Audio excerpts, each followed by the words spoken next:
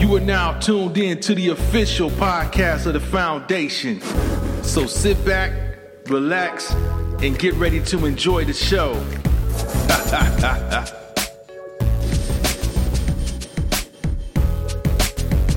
And we definitely going to try this now. That one, now this one, we're going to still stay in the school system because this story right here, if you haven't heard it, you definitely need to, pay attention.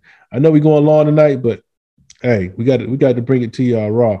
But a 9-year-old student suspended for unknowingly eating marijuana-laced candy. Now, this story right here is going to pretty much throw you guys for a loop. This little girl. What grade was it? What grade was it? Was it third grade? Let's just say third grade. Yeah. Goes to school.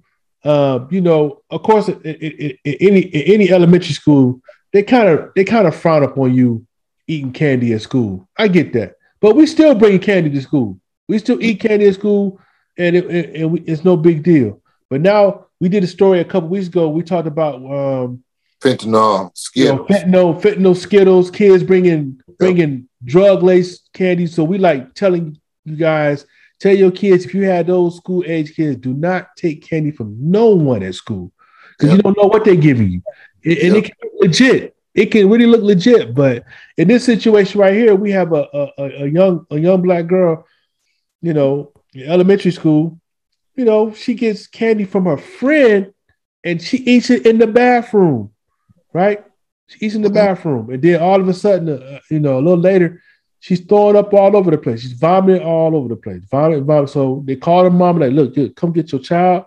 Your child vomiting all the place. Come get it. Okay.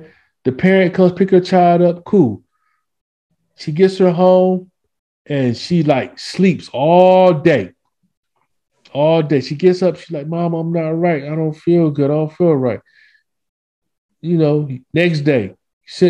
I think she would. I don't know if did she send her to school the next day. She wanted to send her to school, but she said she still didn't feel good. So the third. So then she gets another day goes by. Okay, she goes to school, and then the principal calls the parent. The principal calls the parent and say, "Yeah, we done the test on the candy that your child taken. I think it was like a gummy worm or something." Yeah. And she said she tested positive for tested positive for marijuana.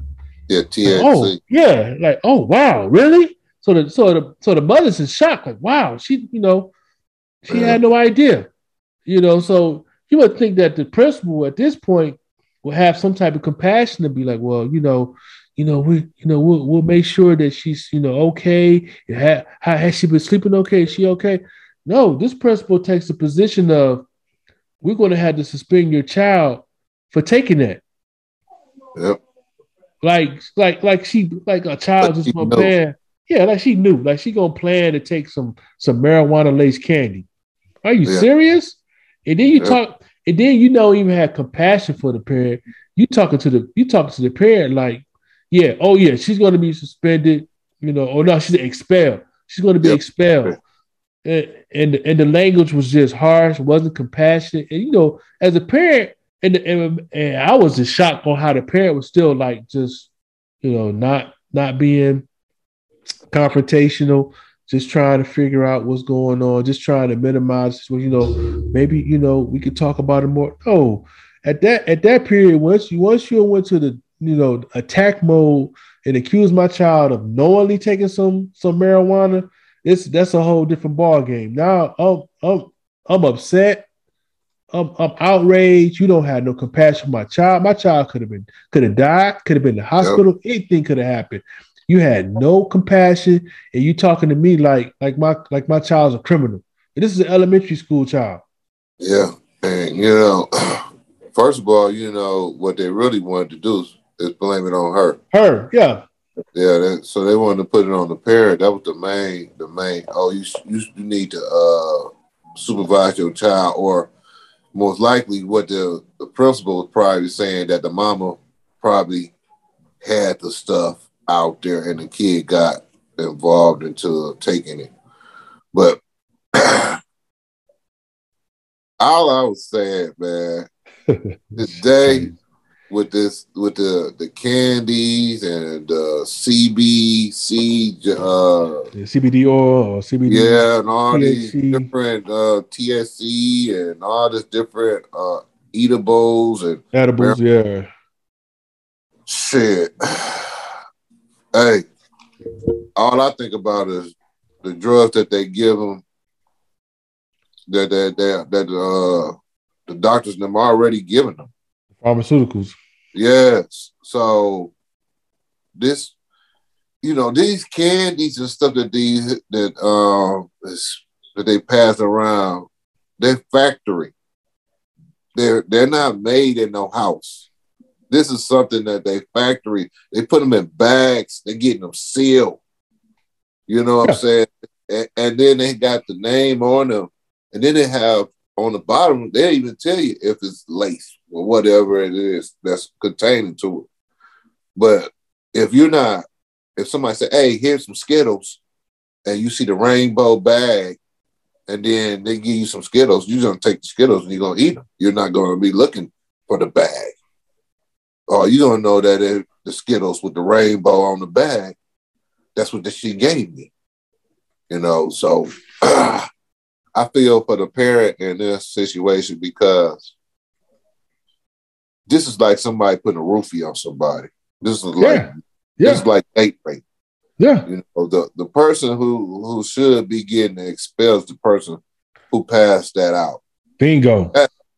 That's the person who should be getting caught up in there. But I didn't see no information on that part. I didn't either. I didn't either. That's what took me a spin on this. I was like, so what they try to bring the mama? Like the mama gave her some lace candy, but then was told that she got the candy from the person in the bathroom. But nobody ain't talking about that person in the bathroom who gave out the candy. Is that the principal's daughter? Or the principal, is that somebody kid to the principal, or that's somebody that's got some connection? Because a lot of times when you start digging into stuff like that, you start finding out that people have connections, and the only reason why this person ain't getting charged with this is because somebody's influence. I just think it was just so disrespectful. We got a lot of these teachers and these people with authority. They think just because they went to school or whatever that they got more rights or they're better than another person and everything. Let's be honest. 99% of America is on broke backs. It's on people who's doing all this work and not getting paid for it, like teachers, like bus drivers, like cops, like such and such. That's the reason why they do so much dirt, because they have the police. They don't make enough money for the risk that they take in their life. Yep. And then you got these teachers who have the same problem because they're babysitters.